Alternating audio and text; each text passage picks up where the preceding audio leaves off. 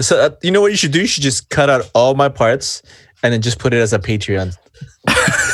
The Rodrigo Patreon. If you want to know what Rodrigo says, actually, what we'll do is we've got we'll have record them all on separate tracks and put them on individual tape decks, and it'll be like Flaming Lips when they used to do that. And you have to go to a underground parking garage, and we'll at the same time hit play on those four tape decks. Quadraphonic. It'll be some Karl-Heinz Stockhausen shit. It'll be amazing. Wow, phasing shit. Yeah. Oh my god. Oh yeah. Back on the 55 free glow sticks for everybody. Sorry.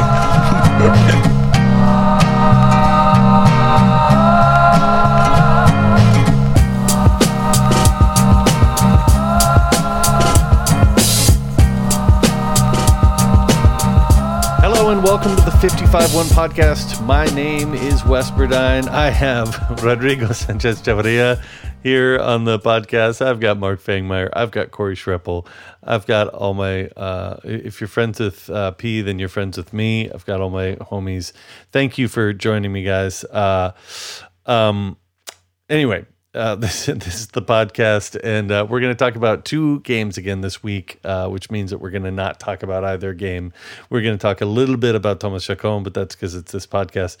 Let me ask you guys this off the top, which is a friend of mine asked me, now that we know Thomas Chacon might be leaving the club, who is going to be the new obsession for the podcast? Who are we just going to bitch about? And I legit thought about this question during the game last night, and I don't know who it is. Do you have any thoughts? Oh, it's Dotson. It's going to be Dotson. He's going to be the one that we are just fawning over because because especially with all the injuries, he'll be filling in all over the pitch, and he'll do good to well above average, and we'll just be like, oh, Dotson. And also I saw on Instagram though that he is a Chelsea fan, so that's a little down vote for him, but still, I think Dotson. Yeah, we can't all be beautiful human beings. The best we try. I would think it would be Amaria, but he's been out so many matches that I sometimes forget he's on our team. But I mean, it should probably just be Lud. We should just do a 180 and just make that our obsession. Oh, that would be amazing. And then he would get benched because that this actually I might be a Lud stan. Can I? So I want to talk about the Chacon rumor of him leaving in a second. Will people still buy Chacon o Muerte t-shirts, or is it too gone? Is it too late? We need to see what's gonna. I think because I think the choice is going to be Muerte. We gave them the choice, and they're like, "Well, you must Muerte now." So we chose. I mean, we'll see what happens with the rumor. I mean, we'll talk about it, but I think the rumor is he'll come back next summer, but we'll see. Okay, let's just bring it up then. Thomas Chacon is rumored to be going back to Danubio on loan for the rest of the year, back to Uruguay. I don't know if you guys think that this makes any sense. Is it just mean that we've got Marlon Hairston, we have Robin Lod, we have Ethan Findlay's he's injured right now. We've got Molino, we've got all these guys who are playing on the wing, and that the team just looks at Thomas Chacon and thinks that he needs to get more time, and we need to send him away. Is there a way that this makes sense to you, Mark? It makes more sense than sending him to a USL team, because at least he'll develop a lot more there than in USL. Where if he's not developing in MLS, USL is not going to do much for him. But the timing, I mean, again, and I don't want to get too far ahead of us, but in our match against SKC last night, we used all of our with injuries. We used every single sub on our bench except for Fred, and that included Thomas Chacon. So that's everybody. So the fact that we don't really have anybody to replace him or anybody coming off the bench that for depth, especially now that we're playing two match weeks and everybody's getting injured and depth is huge. It seems like poor timing. I know we need to get him some minutes, but it'd be smart to just give him minutes with our team instead of shipping him, halfway across the world to get minutes. Yeah, and I guess, I think I've tried to clarify this, at least on my point, like millions of times on this podcast, but I always feel like I should just say it again, which is like, I don't think anyone on this podcast is ready to say like Thomas Chacon is a great soccer player, right? Like, we just think that we have this depth, and why are we not using it? And why don't we see this player who we spent some money on, who was hyped up and like has not gotten a shot? That's it. That's the part is like, why is this guy not even getting a shot? Especially for when he comes in, and we'll talk about this in a minute. He's good. He's not like stellar, but it's the same thing about Raheem, right? I obviously know that Raheem has a long way to go to get to a starting spot, but he comes in and he's good. And like, okay, great. Then I want to see that guy in there for 30 minutes most games, especially while we have 5 subs. So to send Chacon away is just, it's kind of weird. I am glad he got some minutes last night, but it doesn't make sense to me. But Corey, you have a kind of, I don't know if this is your theory about it, but you something. Yeah, I mean, yeah. So to just tack on to what you guys said, right now, given the injuries and what was our really great depth, which is now pretty small, it is a little confusing to me that we wouldn't keep him here to give him minutes because we need the depth. So that's like a recent thing. But one of the issues, I think I agree with you, Mark, he's not going to get minutes, any really valuable minutes in USL. So I think sending him back to his home club is fine. But one of the rumors, and I saw this the other day on Andy Grader had it, where he said, we were talking about our depth and we were talking about subs. He goes, next season, MLS roster rules are expected to include 3 young player slots, where a player 22 years old or younger on their first MLS contract can vacate a DP slot and instead occupy a young player slot.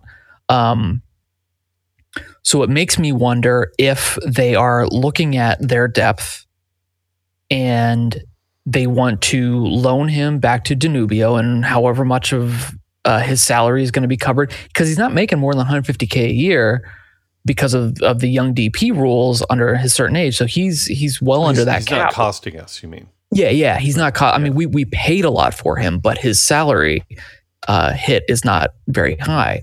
So I don't know what Danubio is going to be covering, or what, but or if that frees us up to open up that DP slot so we can bring somebody in this window. That might be in the plans based on some hints in some of the reporting and some comments by Heath. But what was unclear to me, and I got clarification from Andy, was basically the plan right now is that it's kind of been thrown around a couple different ways, where they're saying, oh, it's going to be 3 young DP slots next year. These would be in addition to the 3 senior designated player slots. And a little bit more clarification that Axel Schuster said was, it's not 100%, the rules are changing, but MLS has in general agreed to build 3 additional spots for players 22 years old and younger. It's not a full DP. There are some restrictions, but it allows you to invest in young players outside of the cap and still have the DP trio, like, something like what Toronto would have or Atlanta would have. And it would be a different kind of investment. So my theory is that if this is the plan, or some version of this is the plan, they're going to unload Chacon to, loan him out, get him off the books, free up that DP slot, bring in a third true DP before they buy down Grey Goose, and then when they bring Chacon back, because he's still under that age limit, he will then occupy one of those young player, young DP, whatever the the branding or the allocation is going to be, he'll occupy one of those investment slots. Corey, I gotta interrupt you here. Breaking news here. It's coming. We got to hear from Watchmaster Mark Fangmeyer, who's literally rubbing his hands together. From what I hear Corey say is that the team is really just making room for Mario Balotelli to come in and save us from our shortage of strikers and our inability to have our strikers score goals. So I think that's what really Corey is saying, is that we're going to send Chacon off for a year alone, bring him back, and in that time, we're going to be signing Super Mario. I really thought you were going to go knee deep into the Benedetti. Yeah. I mean, for this one, it's still there. I feel like our need at forward is a bit too high right now for Benedetti. I mean, maybe that's an off. We'll get to the needs. That smolder can strike anything. It'll be fine. I want to move on to the games, but Rodrigo, we had a section where we talked about Thomas Chacon, and you didn't say his name, so I just want to give you the opportunity.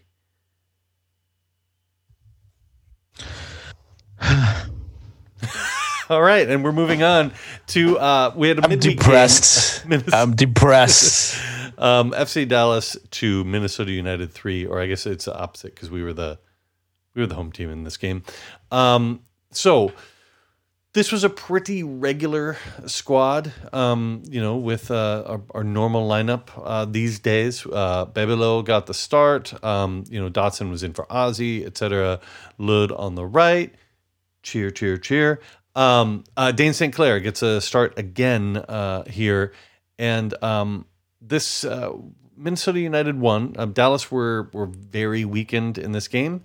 Who came out of this game making you feel better about the next month, and who has you worried? Reynoso is the real deal. That's kind of was my takeaway, especially. I mean, again, he hasn't gotten on the score sheet yet, or really, got even. I don't think he's even logged in. He has 2 assists now. He has 2 assists, but I mean, again, just you can see his playmaking abilities. Just,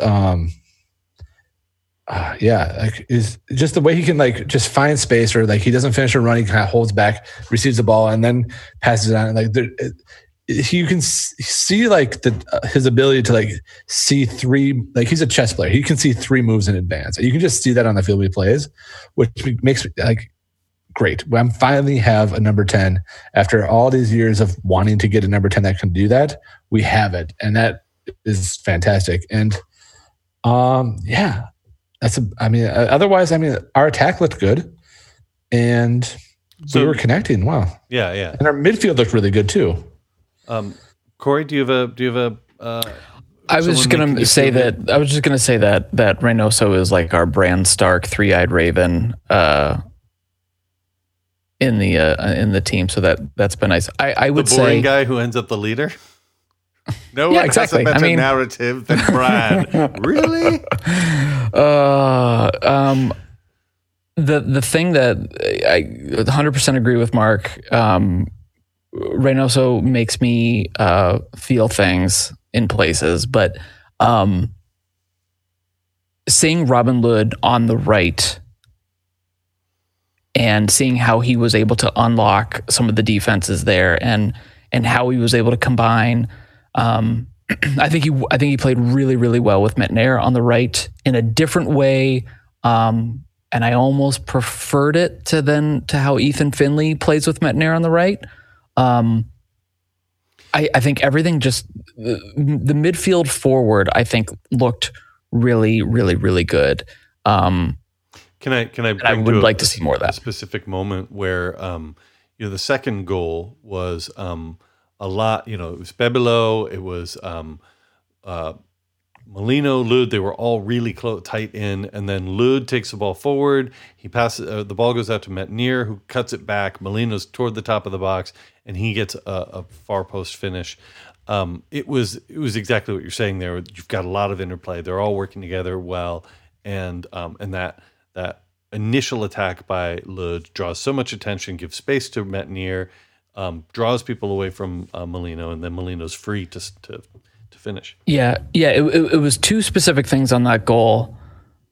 Molino kicked that whole thing off, but it was Lud who almost gave us 2 dummies right in a row that opened up space to get to Metnier and then to cut it back to Reynoso, then to cut it back.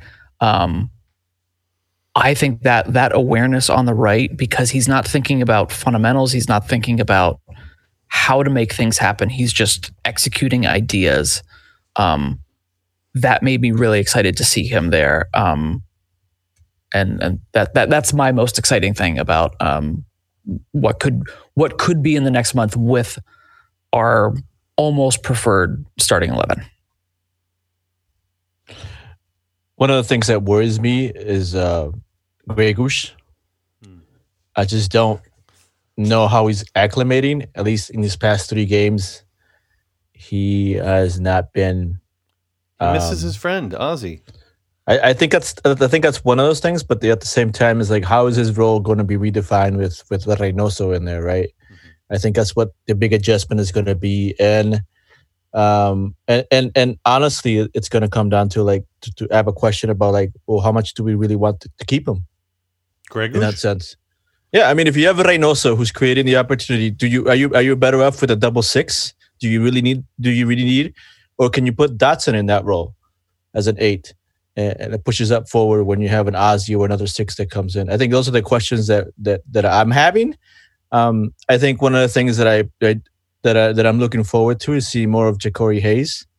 I think Ja'Cory has put some really good minutes forward, and he's producing. So I'm looking forward to seeing how that looks. I think in the aspect of Lud, I think one of the things is a left footer, right?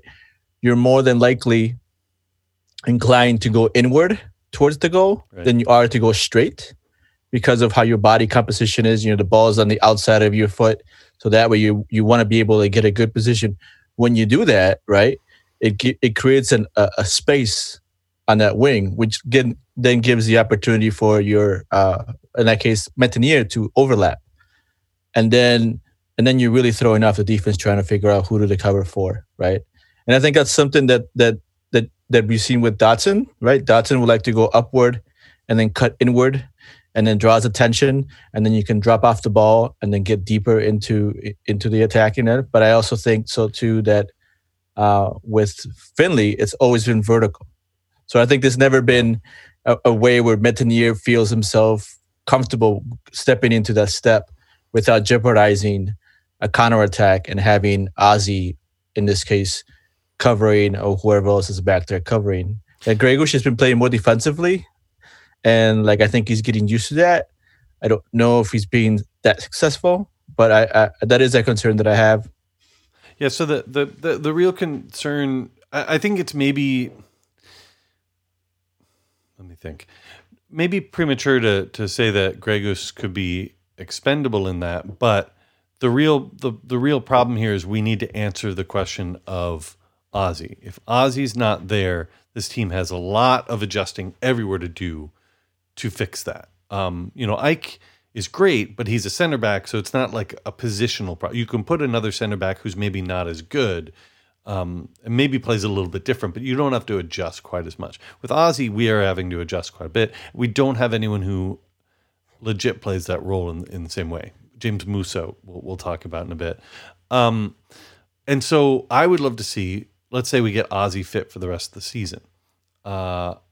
Then we use that magical DP spot and we get a 6. However it is, one of the questions I would like to see Heath work through is, okay, we've got the 6 figured out. What is the thing between that helps connect the midfield to Bebelo? Gregus is having trouble sometimes. He was a bit better. I don't know. He's not been great. He's not been his same self recently. Is that Dotson? Is it Ja'Cory? Is it combination Pizza Hut and Taco Bell? I don't know. But I think that's a good question and good thing to worry about. But Rodrigo, you just took a bite of something, so I'll send to these guys and their worries about this. But I want to also hear, Rodrigo, your who made you feel good coming out of that Dallas game. But Corey, why don't I go to you? Who has you worried? Non-Gregus midfield, since I think discovered that. I mean, midfield wise, like I love Dotson, but I still it's like if you want him to be the 8 or if you want him to be the 6, like he's got to figure out, either we have to give him the freedom to do the things that he wants to do or that he can do, and then the other person in that role, in that pairing, regardless of who it is, needs to stay at home or needs to be cleaning up after him. Or Dotson has to get specific instructions to be like, you are the 6, you are the stay-at-home 8, like whichever version, and let Grey Goose move around. That ain't gonna happen. I feel like for whatever reason we've never seen Hassani been able to do that. And that's where it's like it's not a worry for me about his skills. It's a worry about utilizing him properly, or rather utilizing the pairing, the other person properly. Because I think you're right. You have to let Dotson chase the game and be the box-to-box number 8 and go after stuff and make the connections to Reynoso and everyone else. But that leaves the question where it comes back to Grey Goose. Like, does he pretty much stay fixed, or does a Ja'Cory Hayes or a James Musa stay fixed? And I think the other two might be more comfortable doing that. I don't know that Grey Goose would want to do that because he also wants to chase the game a little bit. So that's what worries me, is that you're going to have 2 number 8s that both are kind of 6s because we don't know, and we're not giving them specific instructions, and they can't, and that pairing doesn't work. That chemistry doesn't work. You broke the rule. I told you no Grey Goose, and you broke the rule. Well, listen, you know what? Rules? This is jazz, man. Mark, do you have any non-Grey Goose Dotson worries? You don't. If you don't, that's great. But don't you break the law like Schreppel over there? No, I mean, like, again, it's tough to talk about Dotson without talking about Grey Goose. God damn it! I said no. I said no. I say potato. Like, I say and here's potato. the thing. And are you worried about Aha or Boxall? No, I don't want to get Toy. too far ahead. I don't want to get Mason Toy. I mean, no. But Mason Toy scored in this game. He did, and he looked, and he looked, and also he was smart on that. So he scored the first goal. Yeah, which, I mean, you feel really bad for because the Dallas goalkeeper, I think he's a new guy, right? Well, no. So let's go back. Yeah. So the Dallas goalkeeper, who is backing up Jimmy Maurer, former New York Cosmos goalkeeper, the last time he made a professional debut was against Minnesota, when he was then backing up Jimmy Maurer, and I forget this guy's name, whoever we played against, because we'll never see him again. He was then backing up Jimmy Maurer at Cosmos. Jimmy Maurer gets a red card in the 7th minute, and then Christian scores a PK on Mr. McGee, whatever his name is, this goalkeeper. And so, yeah, he gets out there. There's a bad back pass. It then gets cleared. Lod picks it up right away, sends it to Toy. Toy sends it in with his left foot. Yeah, you feel bad. Zobek is his name. Thank you for. And also like, and so Toy had that goal, but then also on our like little tiki-taka goal that we had, where like it went from like where Reynosa stopped his run, got it, put it onto Lod, who gave it on to Metnair, who gave it to Molino, put it in. Also, it's very. Toy, I'm so glad he did this, because I could very much see, like, him, he's a young striker wanting to get a goal.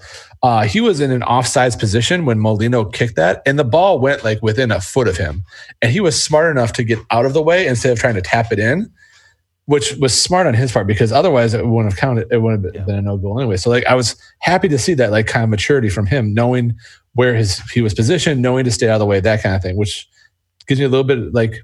Shows me that Toy is kind of maturing a little bit, because like if you're just a 19-year-old kid wanting to get every goal he could, you would totally see him just like try to tap that in himself. Yeah, made me feel good. I've got two things I want to move to. One is my pleased thing, the person who makes me happy. A person who we do not on this, I will say on this podcast, we do not talk about Kevin Molino enough, and I think it's just because he's been around so much. He was the first quote unquote star player, right?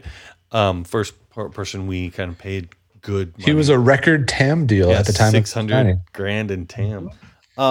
And he scores 2 goals here. The second goal was obviously the PK that was not a good PK, and it barely missed the goalkeeper's cleats. But first goal, fantastic. He's a big part of everything.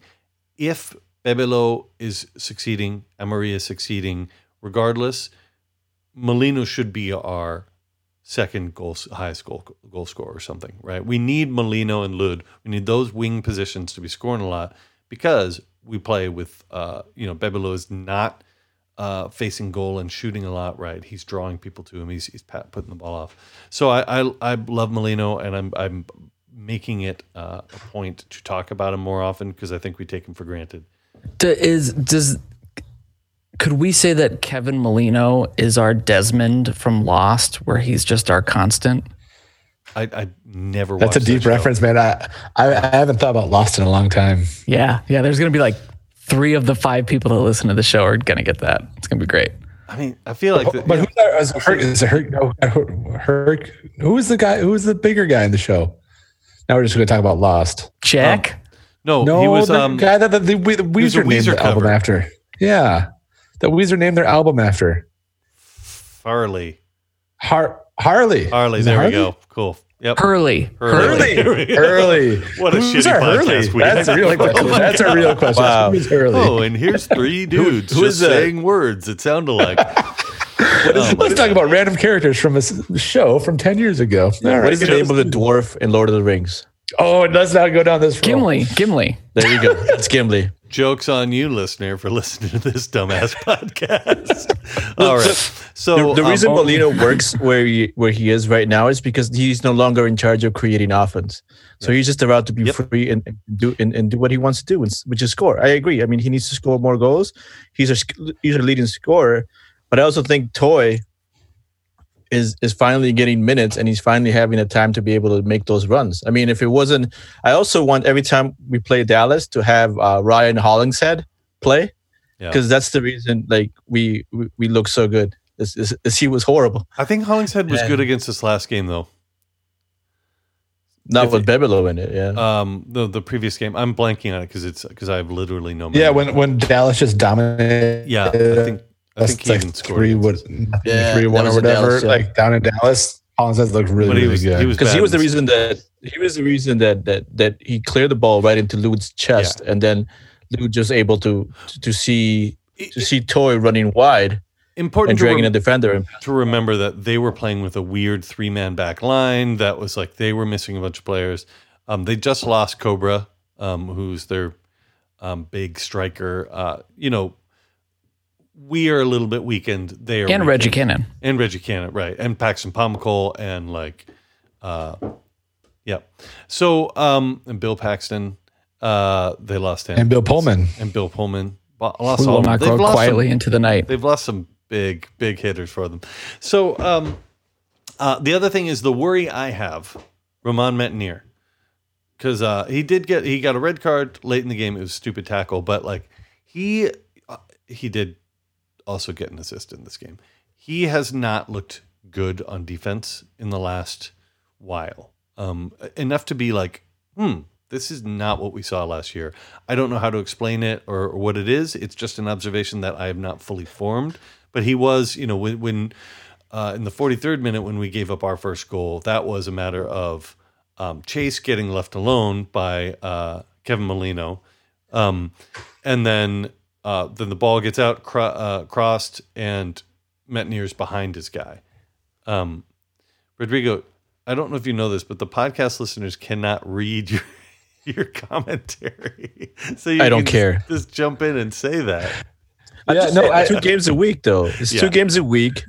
But you're also coming off a tournament where he played literally every game just about, right? Yep. And then we remember when he went off last summer when he played in the South African, the African Cup. AFCON, yeah. Yeah. Mm-hmm. And then he came back and it literally took him two full 2 full weeks to finally even look like he was the same.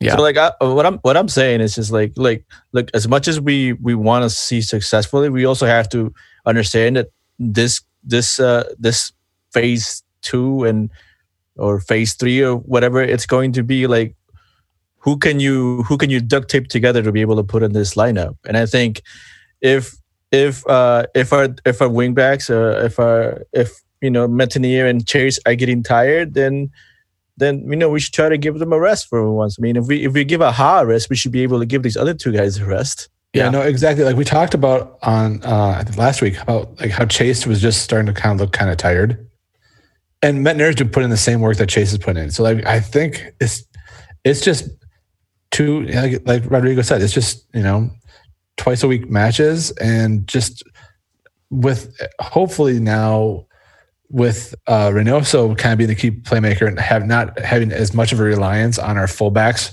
just sprinting up and down the field to create chances for our attack going forward, we'll be able to like conserve some of that energy a bit and not have them just push to the point of exhaustion where they just look tired. And ideally that would be the case going forward. But I mean, we'll have to see. And that's the other thing is that it's kind of 3 things, which is like, it's the game, it's the congestion, it's having a number 10 who is an actual number 10, but then it's also the proper pairings with their wingers.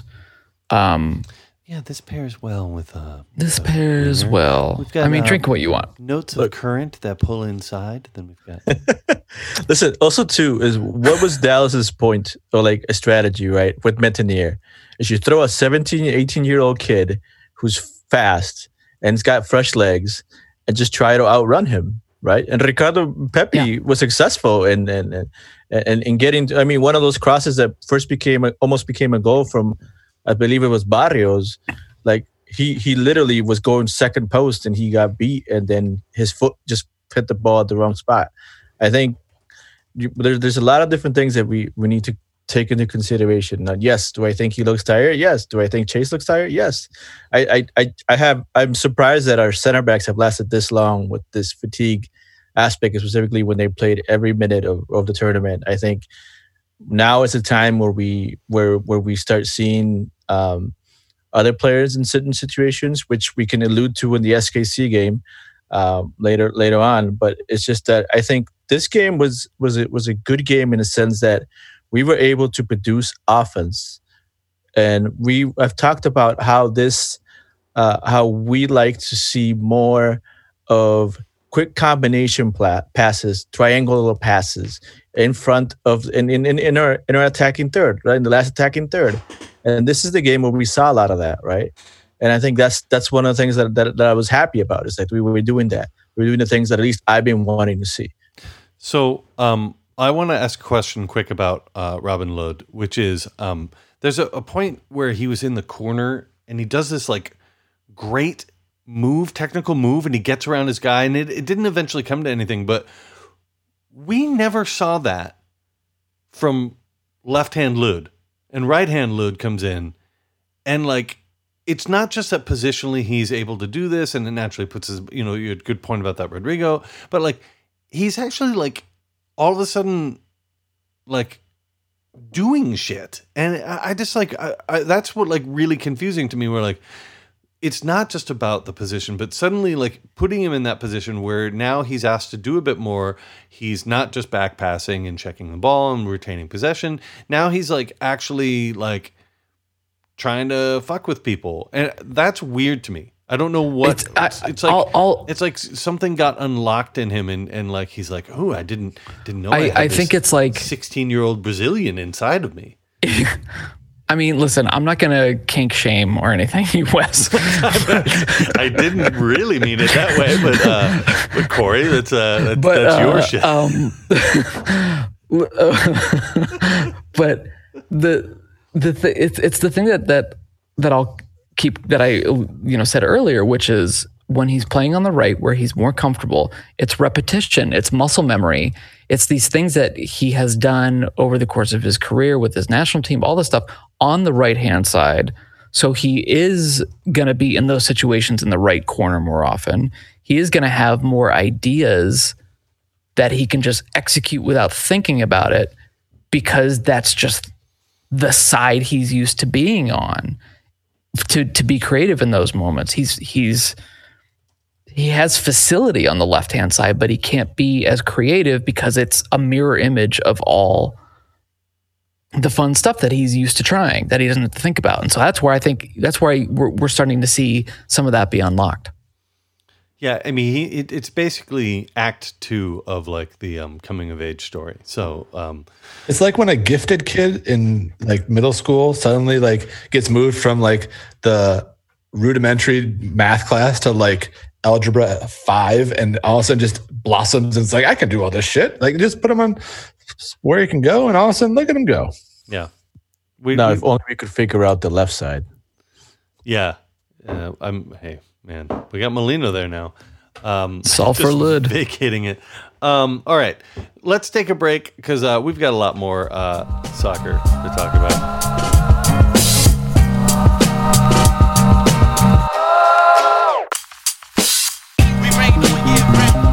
Back on the 55-1 podcast, let's talk about Kansas City. This game was away. They won 1-0. This was a heavily rotated squad. We had, I don't even know how to explain this. I will say, one thing that drives me crazy, and it happens on Twitter, and sometimes we accidentally do it on this podcast, is that when someone's like, we're starting with the 3-5-2, and someone's like, actually, I think that it's a 3-4-3 and a, oh my God, positional talk. It has its place, but I want to die sometimes. But main thing is we had a 3-man back line. That's important to talk about because we had Debasi, Aha, Boxall as the center backs. We had a kind of midfield diamond with Musa as the base of it, Greg Gustafsson, Jacori Hayes at the top of it. So there was a lot of pressing. Jacori Hayes was mainly tasked with fucking with Gary Busio, who destroyed us last time we played. I wish I could do a Gary Busey accent or impersonation, but anyway, I would do a great one about Peter Vermees if I could, but I won't try to destroy that. So heavy rotation, huge formation shift because we saw those guys playing. Obviously, we've got Toyback. We had Edwards and Hairston on the left and right wings, respectively. Lots of guys out there with something to prove. So I'll go to you first, Rodrigo, with this. Who proved what you wanted to prove, or what they wanted to prove? I thought Jacori Hayes did decently for what he was tasked to do. I also think Debasi played really well in the aspect of, I think he had like 2 or 3 goal saving opportunities. I mean, he literally saved the ball off the line. Yeah, he literally. In that so one, yeah. So I think out of those 2 things, it's good to be able to see our depth, and hopefully Debasi does make a rotation change into it. I think Musa was okay, right? We didn't get to see too much of it, and he's trying to get comfortable in that position. But I think, like if we are going to choose Ike over Ozzy, then I'd like us to find another 6, but for now, I mean, it's a fix. I mean, this whole squad was like literally like you took a block of Jengas and just threw it on the ground, and they're all colored Jengas, and then just put them all back together in the wrong order. It was just weird to me because like everybody was just trying to like, people were playing new positions. Yeah. Like as much as I get like, and I'm not going to try to like get into this too much, but like, I've heard Heath say so many times, is like, my job is to put a starting 11 that will win. And to me, this wasn't a starting 11 that would win anything, right? It was more like, let's try to figure out how long we can survive before we do anything else. Okay, so actually, before I get to this, who has something to prove question, there's maybe a more basic question, which is there's obvious heavy rotation there. There's obviously the formation shift. Was this, SKC were missing 17 million players because of COVID or something like that. it was just like Graham Zusi's ghost was out there, I think. We had a literal flu shot playing in the left back. I don't know. But they're like, I just don't fully get this, like, we have tired legs, right? We talked about Metnier a minute ago. We talked about, our team, the average age is 38.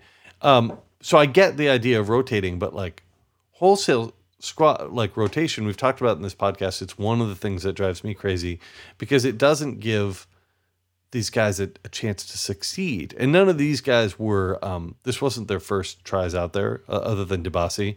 So it's not like they were putting a debutant out there, which we have done in the past, out there to fail.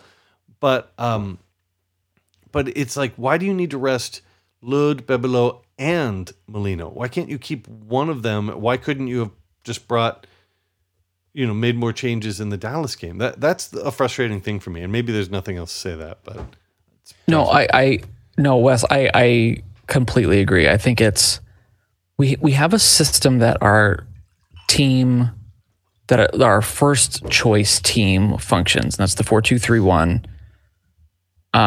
Not to talk about formations, but that's a very different thing than what we played against SKC. And so why wouldn't you have some combination of our preferred 11 with some of these guys, even if it's like half the team, and have them work in that system. And then at halftime, swap out some of those starters for the others and swap out some of the, it just feels like it was like Adrian Heath's positional swingers party and made all the players just put their keys in a bowl. Yeah. and then he just picked them out and said, guess what? You're starting in midfield today. Like Adrian Heath's like, swinger party, host of the swinger party is some deep level crazy ass fanfic going on.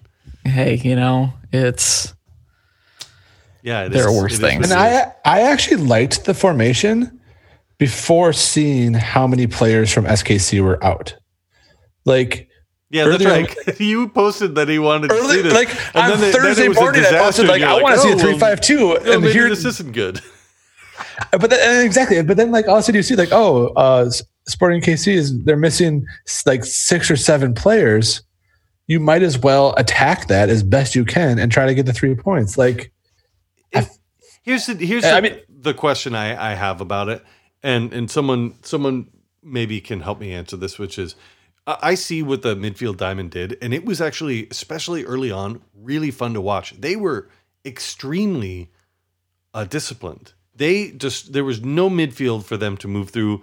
Gary Busio could barely touch the ball, and like the problem is, and we'll talk about Dayne and the 8 million shots he faced in this game. The problem is, SKC was like, oh, we can't pass through the midfield. All your players are in the midfield. Why don't we just pass over the midfield? And so the game was extremely fast paced because they were like, well, we'll just fucking go past you. And so that to me is like confusing. Like what like, and we didn't really adjust until later on, I guess, when at halftime we kind of did that and we went to a 4-man back line. But yeah, Rodrigo. Here's the thing about SKC, right? This is how deep and talented they can be, right? Is the aspect of if you make them narrow, then they'll go wide, and that's what they did. Like they went like we were trying to narrow everything, and then we're like, oh, you know what? We'll just spread out, right? And then they spread it, and then started spreading the ball and started finding those holes, and then it was just one of those things. When we were able to counter that, then they started going more narrow, and they started being. So it's like you try one thing, and they're going to try to figure out another thing, and they'll be successful at it. So Peter Vermees is a good coach, and I've said that so many times on this podcast. Like we've beaten them obviously several times, but we've never beaten them at home. I think, right? No, we Within did. the MLS, we did. TCF Bank that first season. No, I mean, I'm sorry. In SKC, we have never beaten them in SKC. I think. No, we go there. But that's such a fantastic point, Rodrigo. Is that Wes? We talk about what is our plan B, and it's not just a wholesale bench change with a formation change. It's how do you empower your players to make those tactical changes on the pitch and in the match. It wasn't all just Pete Vermees screaming these tactical changes. Pete, you called him Pete. Motherfucker's gonna find he's Pete. you. He's Pete. Like, look. He's Pete Vermees. That's fine. Yeah, Pete Vermees. He loves it. Daddy Vermees. No, when you're watching his team make those tactical adjustments on their own, because that's how they work because they're coached well. Final point just about this kind of squad, and this is, again, I've said this many times on this. I think that doing these wholesale changes treats players like there is an A squad and a B squad, and it treats them like, okay, rather than saying like, look, we've got Dallas, and we are going, Metnier is tired, or not Metnier, but like Kevin Molino is tired, so we're going to keep Bebelo and Lud in there, and we're going to put Raheem to start. And we know Raheem can do that role. It's crazy. I think that Heath knows that he can do that, but he only treats him as you're super B squad, or you can come in as a sub. And that's frustrating, where you don't give these players the sense that they are the same level as a Robin Lod, who is unbenchable. And now he's great. Good. That's super cool. But anyway, that's a thing. I want to go back to my original question. Who out there proved it? Mark? Our center backs did. Debasi and Boxall was. Boxall's played every minute of every game so far, and he's been like the unspoken Mr. Solid of the entire season. Wait, hold on. We had a whiskey spill. Was it on your wife's laptop? No. It was actually just missed all the really expensive audio gear. It's still here, but it did go into my cereal bowl, which it's fine. We're all good. Wait, hold on. Reese's peanut butter puffs and whiskey. Take a bite of that Delicious. Reese's peanut butter cups and tell me how the whiskey adds, if it adds anything. Oh, my dude, they've been gone since before the first break. Damn. I wanted to know. Inquiring minds want to know. Also, honestly, like chocolate and bourbon, like chocolate peanut butter and bourbon. Come on, I have a really good fucking idea. It's gonna be great. All right, who was saying something soccer related that we interrupted? Yeah, I was saying our center backs were actually really good. Debasi, for his first start, looked extremely solid. Like, he's starting quality. Like, he could definitely. I don't know. Do you blame him much for that goal that they eventually did give up? He was the man, obviously, kind of closest to Johnny Russell. No, because it looked like the two guys on the far side of the pitch were not paying attention. It was Boxall and Harrison. Yeah, like if you look at their positioning compared to the other two guys I don't think the two guys on the far side saw Zusi's pass and were just hanging out. Or just like covering their guys and not thinking about it. What's up, buddy? Yeah. What are you doing after the game? Quarantine. Cool. Because it looked like Chase and Debasi were like right on the same page for where to be exactly, and we're covering it very well. And it was the other two guys who weren't really paying attention, and that's what broke it down. So I don't really blame him for that at all. And it's kind of unfortunate, because the only positive thing out of last night, because our offense definitely had nothing going for it whatsoever. Our ability to transition from our midfield to our attacking third, there's nothing there. And so our only positive was that how we got out of the first half without conceding a goal, it was Dayne Saint Clair, and our defense was pretty solid in that they were when threats came, they were able to shut them down relatively well, and they did it till the 80th minute, which is about when you kind of figure things would start to eventually break down. And unfortunately they did. One thing I didn't understand in the aspect of the goal for SKC was, what was their attempt? I think it was Boxall who sent a long ball trying to get to Reynoso, which made no sense to me. And that's why everybody started pushing up, because they thought the ball was going to go that way. And then the ball goes inward, right? And then you see Chacon, who's playing on that side, make a run trying to stop Susie, because Molino decided to go back for once instead of trying to challenge the ball that he was closest to. And that created that pocket. That just didn't make sense to me. Like, why would you do that? Like, I'm still trying to figure out. But I think a lot of the things that we're talking about is just that, the first 10 minutes of this game, we had action, right? It was Edwards, it was Corey Hayes. We were trying to figure out. They were creating opportunities. It's when SKC decided we're going to change the speed of this game. It really became really hard on our defense, and I think everybody was being pushed over. Everybody was blocking shots with their bodies, with their heads. I mean, that free kick that Gianluca De Puzio did hit somebody in the face, and they didn't fall down. Gary. So no, Gianluca. All right. Yeah. I will say for me, the people with someone with something to prove is Dayne Saint Clair. We've talked a little bit about him on this podcast because he's now finally getting his chance. And he was unreal in this game.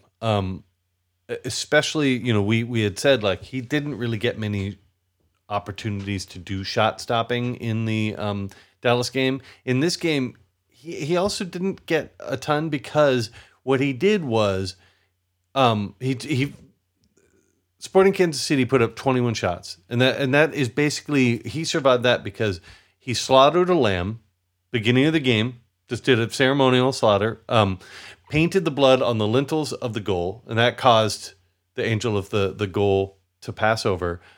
There were at least 2 times in the second half where the team SKC were in, and the ball somehow magically turned around the corner.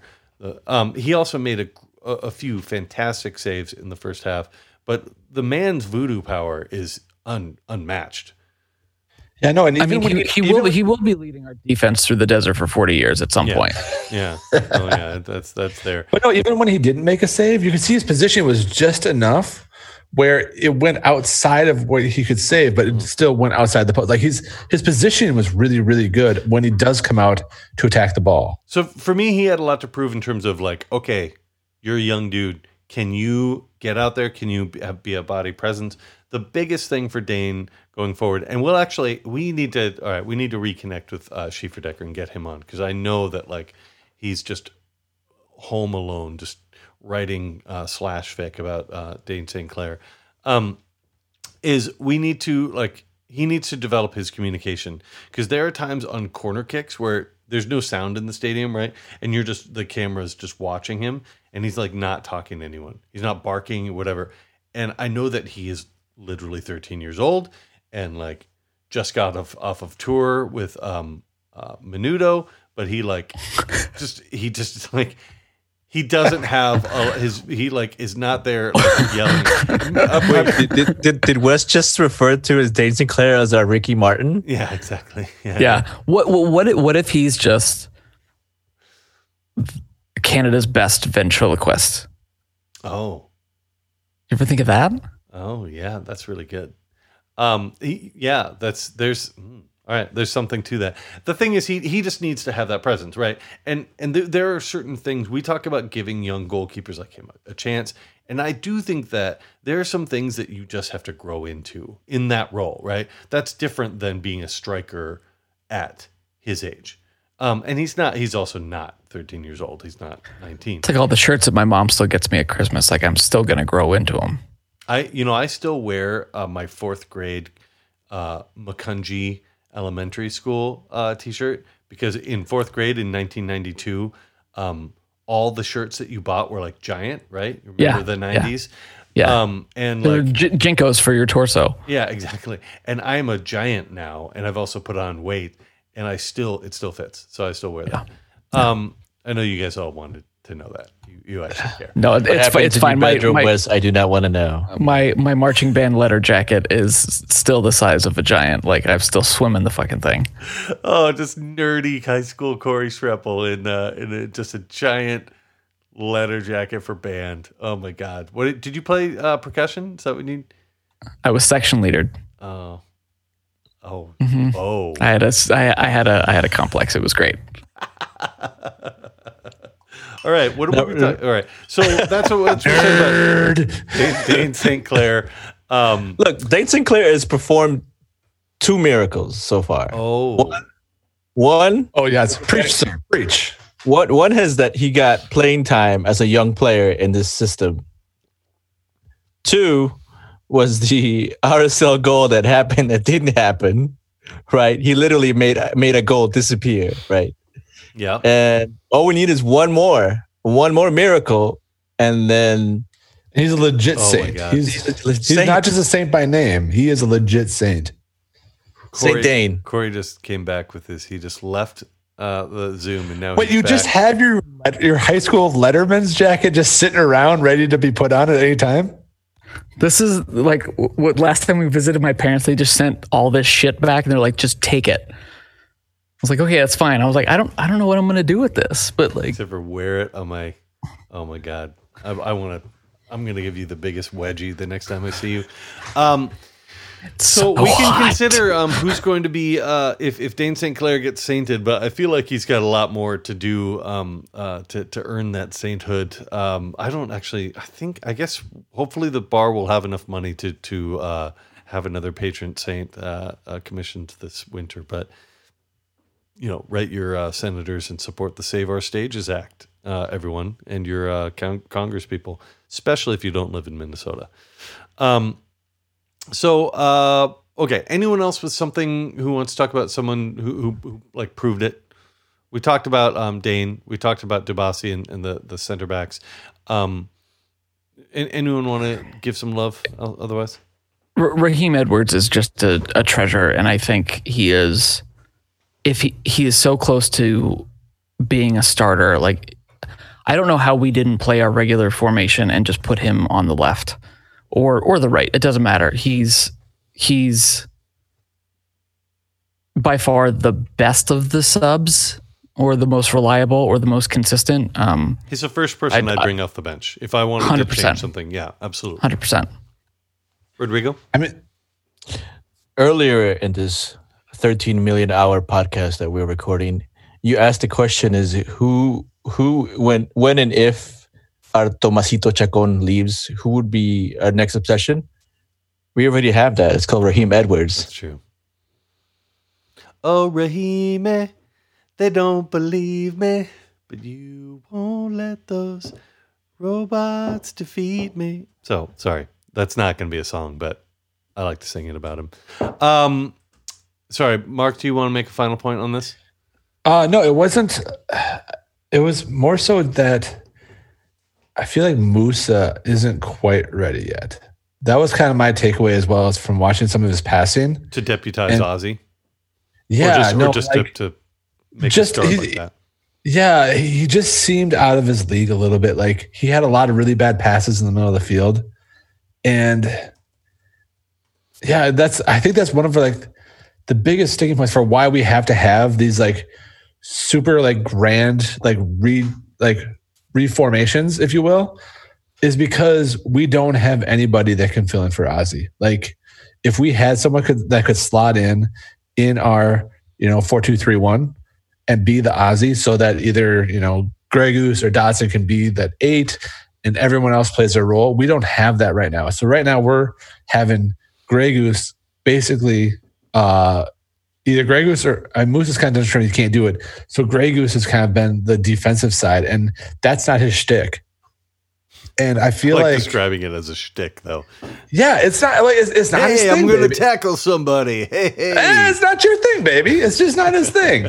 And he's too lanky. I mean, I'm just going to put it out. He's just too lanky to do the tackles. Like he's not a bruiser, and like we need a bruiser. And I think as far as I don't want to get ahead of ourselves but like as far as our needs go, like we need we need striker depth, and we need a for sure backup for Ozzy who can actually come in and be solid. So I mean, if we're gonna have a reformation, we should just sign Martin Luther. Yeah. Really? No, it's. Sorry, I'm workshopping. I'm workshopping live. Yeah, Corey, take that Give you the back. shake of the head, Corey. Take that back, Corey. Take that back, Corey. I'm not cutting that out. I'm not taking it back. No, you're going to leave it in. And you're going to smell what you did. Final question. I think that was a pretty frustrating game, but it was one of those weird games. But because they brought in some players, like I thought Bebelo brought a lot. I thought Thomas Chacon coming in was like, gave me like, I literally was ready to go to bed, and then someone like nudged me at the bar, and they were like, Chacon, Chacon, Chacon. And so then we freaked out. It gave me a little bit of life there, but 2 home games, 1 away game in 1 week, 6 points. That's a pretty good week, right? I think like there's frustrating parts of like, we got a little bit lucky in Dallas. We got extremely lucky to not be beaten 75-0 in Kansas City, and almost actually pulled something out of that game. But we're right now averaging, or our points per game is 1.55. Getting 2 points per game from those 3 games is pretty all right. I don't know. I mean, this was like, as much as we just, don't like playing SKC as often, this was an important game, I thought. I mean, you're playing for first place, right? And specifically with the rest of our games already being decided, being announced. So like we go to Texas again, and we've not had a good time in Texas, and then we get to play RSL. And I don't know which one of those off the top of my head is at home. Columbus is at home in the midweek. It's no. RSL's at home, and we go to Columbus. We go Houston, and 4 days later to Columbus, and then we play at home against RSL. This was the whole thing that Heath was going on about the supposed balance between home and away matches for the rest of the post tournament season, and right now we're not very even. Well, and also except for we're playing 2 games at Houston, but also RSL is playing 2 games at Allianz. So it's like, well, yeah. What's weird about it is why? Like, why can't they? Like, there's no reason that Houston game couldn't be played at Allianz. Yeah, it's just like very weird. Other than the globalist cabal that is preventing fucking Christian Ramirez from playing at Allianz Field. It's the globalists cabal. Well, what's gonna happen is they're just oh my god. Is that what GAM actually is? It's just George Bucks. We've lost this podcast now. Oh we officially have lost this podcast. Should we? In the latest Q drop, they talk about how Christian Ramirez. All right. Here's the thing too that really bugs me is that and me and Mark went back and forth to this on Twitter on the aspect of do you play to I understand playing strategically to pull out a tie, right? But if I was gonna do that, then I would want more consistency of players and just maybe put in 3 or 4 players in to be able to be support systems, right? If you really are gonna bunker, then freaking bunker, right? We don't know, is Aaron still available? Apparently he must be extremely hurt. No. Yeah. No. So, I think you're absolutely right. Like, this was a big game, and yes, everyone's tired. But you put a team out there that signaled, and we just talked about this with the rotation, but you signaled to your team that this is B Squad. If we get something out of this, then great. If not, whatever. I do think overall, if you told me you're going to get 6 points from 3 games, I would take that. But I think looking at this game where they're missing a bunch of players from COVID, this is not just our rival, but also our rival for the top spot in the division. And yes, we are doing well, but also it's so early in the standings that we're 1 win out of 8th place, and so I think that yes, we need to kind of look at things in both ways and say yes and.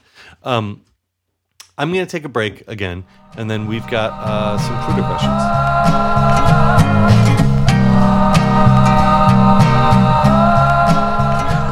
Twitter questions. This is from Toby Seisler, and I actually don't know what this means, so I'm going to read it, and you guys tell me what it means. Does this mean we're going all in on 10 for the near future? Fluid Molino Reynoso. Yeah, this has triple. Oh, yeah, and also and maybe it means that we don't have a striker, because we've done that for quite a few times as well.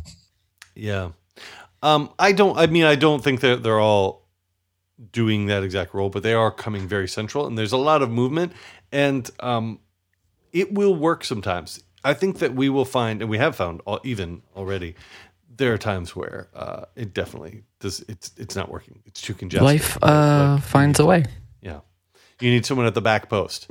Ben Cross-Gagny asks a question: Debasi to replace Aha. So we start this weekend away at Houston Dynamo. Is Debasi going to start there, and would you start him? I guess is the question. I would, yes. I thought he looked. I mean, granted, we only have 10 minutes plus a match for him. But just seeing his ability to basically save our asses off of the goal line. And then also, I mean, he didn't go wrong on marking while he was out there pretty much. He had a couple really nice moments where he was tracking back and was totally calm and just averted chaos. He was like, I'm just going to tap that away from you. And we'll just, we can shake hands and be gentlemen. I'm just going to take that ball from you. Sorry. Steve Lindley says, what type of striker should we sign for the rest of 2020? Long-term might be a different answer, but what do the Loons need for the rest of this year? Let's assume Schoenfeld and Emeria are out. I don't think we have, that question is done. I don't think we have any indication that they are out for the rest of the season, but I think let's entertain Steve's question in terms of, let's say that we are looking at a likelihood of being in trouble with one, maybe 1.5 strikers for a lot of the rest of the season. Do we need to fix that? I think and it pains me to say this, we need a Christian Ramirez-like poacher. That's exactly what we need, is we just need someone who is good at making either near post or far post runs and is consistent about it, where that we have, like we said, we're going to play with our 10s. And we need to have someone who is consistent with it, who is running, who can run onto the ball. I'm not going to tell you what we're doing on camera, kids. Sorry, it's no. You're talking my love language. Is all I'm going to say. I know. Join the Patreon. Here's the deal, Mark. Do you spend? We have limited funds. Do you spend those funds to get a striker in at this point? Because even a Christian Ramirez, who, even if you don't rate him the way that you and I do, even getting that level of a striker, let's say like a Dominic Baji, right? Or one of these guys who's like they've been around, a Kai Kamara even, but Kai Kamara requires money. They all require resources. You could get another guy in. You could get maybe even a Schoenfeld, who I think is decent, but that still requires resources. Would you spend those resources on making, could we last a season with Toy, who, maybe he'll show up in the way we really need him to, and Bebelo or Molino swapping in there? No, I mean, we need somebody, just because if our lone striker is our 21-year-old, then no, we need somebody else. That's why you bring in, I mean, I know I talk about Mario, but just there are 31-year-old strikers out there who are talented, who can do the fundamentals that you need them to do. But you have to pay them $300,000 or $400,000. You have to assign them to. So you're saying what I'm trying to say is, do you want to solve a problem this year with your resources? Or do you, because in doing that, now look at next year and you've got all 4 of those people fit. And what do you do with them? What would you do with Maria if you've just signed Mario Balotelli? Mario, if you have ability to sign Mario, you just take it. Right. You just take it. That's just a given. What do you do with Emery if you sign another Emeria? But let's say like you can find a $300,000 striker, whatever. I mean, seriously, like our ownership group are like the 10 richest billionaires in the state. Like, and so I'm just saying, like, $300,000 is more. And also, like, here's the thing: like, as far as like comparing us to other teams, as far as our overall like salary goes, we have Grey Goose, who is a DP, who doesn't need to be a DP. You can drag him. You could buy him down. He could do the whole Rodrigo's thing or whatever. You could buy him down. So like we literally have one DP right now because Chacon's not really a DP because we're going to loan him off, whatever. Yeah. Like we could bring in a TAM guy. It's not going to bust the budget. Like it's fine. Okay. And even if we just do it for a year, it's fine. Okay. Do you bring? I hate you and I disagree. Because to me, I guess because we can disagree without hating. Oh, I love you and I disagree, and I think you're terrible. No. I guess the way I will look at it is, we don't need to win this year, even though we kind of are an older group, and making a really short-term signing, unless something dropped on our doorstep, you can loan this guy for the rest of the year, and he's going to be decent, right? Cool, great. That might happen, but touchy. To me, I would rather have them do this thing. You know what, Mason Toy, it's time to show up, and I do think that it's not optimal putting Bebelo out of position or Molino out of position. They can do a certain role. You have to really change things. They can do something there. I think that we're going to have either Schoenfeld or Amaria for part of it, and to make a decision where we need to suddenly really change things up this year, because that really changes your priorities, right? And we're going to have a question here about what our next signing priority is. To me, it's not worth it there. But Rodrigo, do you have a... I just say we get a 6. That's it. Well, I don't really care. This is the next That's question. the next question. No, I'm saying like right now, what do I rather have? Another forward or a 6? All right, I'd rather have another 6. Alex, but I just want to have a 6. Yeah. Alex, give me a 6. 6. The number of the beast. That's fine. Alex Hintz asks the question: with a number 10 finally signed, what is the team's number one priority right now? Rodrigo says a 666 because devil worship and all. Anyone have another answer than that? No, I 100% agree because I don't think we're going to get even a half season out of Ozzy next year. So, because here's the deal. Earlier in this season, all of us talked about how the priorities are to find a future to someone to back up Ozzy and replace him, and eventually Ike as well. I think we all have been impressed with Aha as a pretty decent, not just a stopgap measure, but he's decent out there. Aha and Boxall are okay. We thought that Debasi looked good. So our center backs are not in great shape. I think that we definitely need to sign one, but not top priority. Left wing, we've always talked about needing finally a left winger. That's not working. But we still at least have people who can fill that spot. But a 6, right? We talked earlier in the podcast about Greg Goose in that position. I think that we're all going to obsess over this for a while. Mark, do you have any? Who are we watching? What? Nobody. You don't have to make shit up. Just there was watching. Oh God, there was one. I wanted them to do a 2-4 with Boca. What was his name? He just went to Portugal. He's like a 27-year-old. Number 6. Anyways, doesn't matter. But we just really number 6. That's about it. We just need a young number 6 that can slot in. Ideally, bring him in sooner rather than later so he can learn from Ozzy, because there's no better number 6 to teach somebody how to be number 6 in this league. Yeah. So, but yeah, sooner rather than later, we need to pull the trigger and find a young number 6. Let me go to this last question from our comrade in Denmark, Henrik Høgelund. He said, I had this discussion with a friend who's a journalist regarding the animated stadium in the Canadian Premier League broadcast. And so let me lay the groundwork. You guys watched this video, right? Because I put it on our Slack, right? Yes. The video was of Halifax Wanderers, I think were the home team. They play in a high school stadium, and the video of the highlights, you can go watch this on the CPL, the Canadian Premier League website. They have digitally CGI inserted a fake stadium around instead of the high school stands.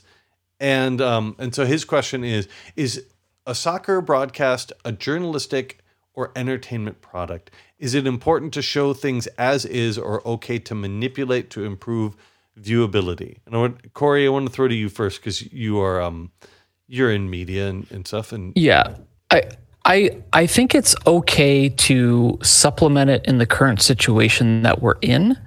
But it's like if they're playing at I'm watching it now for the first time. There's two things. There's one is when you're looking at the wide shot, you can only do it from one camera with a lot of the budgets that they have, and it's usually that center camera. Because then they cut to the close-up shots, and it just they're just playing in the middle of a field. I think it's okay to supplement with certain, some level of CGI for branding, for other things, but to build a stadium around that, I just like, why waste your time and resources on something like that? I don't, because it's like, I personally don't find it terribly ethical. I think it's not like when Major League Soccer, when we had the MLS's back tournament, they constructed a bunch of shit so they could put branding up and all that stuff. So that's physically there. I mean, it all comes down. But that stuff was there. They built that. They physically changed it. But if you're going to take a high school, college field with a couple of bleachers and you're going to build it up and make it look like a 30,000 seat stadium, I don't particularly enjoy that. There's two different ways to think about this. He asked a specific question about journalism versus entertainment, which I'll answer in a second. But the other question is just, it makes you look Mickey Mouse to me. Like because it doesn't look good. Opposite thing of being like, what are you doing? I think that I do think it's unethical. I think that I actually don't like pumping in fake fans because I think it and I know it's really stupid to hold on this point, but I just think that we all believe fundamentally that fans are the center of this game, of the atmosphere and the engagement there, and that to make it a simulacra, like something that you just impersonate, I really hate. It's not something I'm going to fight to the end of the end of my life about, but it just it really bugs me. It does make it better to listen to at the bar when the game is on and other people are in the bar. If there's fake fan noise there, it's a bit more white noise. But I do think that a soccer broadcast it's not journalism, but I do think that they have a responsibility to show. Here's what I'll argue with you on that. Okay. The sound is a little bit like a comfort blanket when we're watching these matches. Like when we watched some of those early Bundesliga matches, and it was like, what are we doing? Part of it was we weren't used to it. But then when they figured it out, it was like, okay, I can deal with this. The visuals don't matter as much. It's a comfort but we are in a fucking pandemic, so I actually don't. We totally are. But I think it's also but it's also, but at the same time, at the same time, it's a fucking sport and it's a distraction. Yeah, and so that's the difference. That's why I'm not going to fight to the end versus watching a TV show. We're literally fighting about it. I will fucking kill you. You know what? All I want is more Almeida cussing in Spanish. No. I don't care about fans. No, I want more Almeida cussing more catching all these little things that happen on the field. Did you watch San Jose give up 7 goals to Seattle? Because yes, there was a lot of cussing, and there was also a lot of Rui Diaz Golden Boot watch. So that I mean, I can imagine how just aroused you were during that match with both of those factors combined. It was oofda. And here's the thing too, like to make one last final point on this aspect of it. Like, we all know it's about making money, but at the same time, like bringing it back to the SKC game, like I'd rather have it pumped in noise than hearing the SKC fans say "ole" in the middle of like when it doesn't really matter to say "ole" at every pass. I thought they haven't even scored a goal. Fun of their players because they were back passing into it. But yes, it was. Listen, everybody, they all clap on the 1 and 3. It's the Lutheran backbeat. They're gross. They don't know what they're doing. All right, comrades, it's the end of the podcast. Thank you, everyone. I appreciate everyone who listened to this podcast. This is a dumb thing we do every week, and you listen to it for some reason, and it makes me happy. I like doing this with you guys. Just don't agree with us. Never agree with us. Never.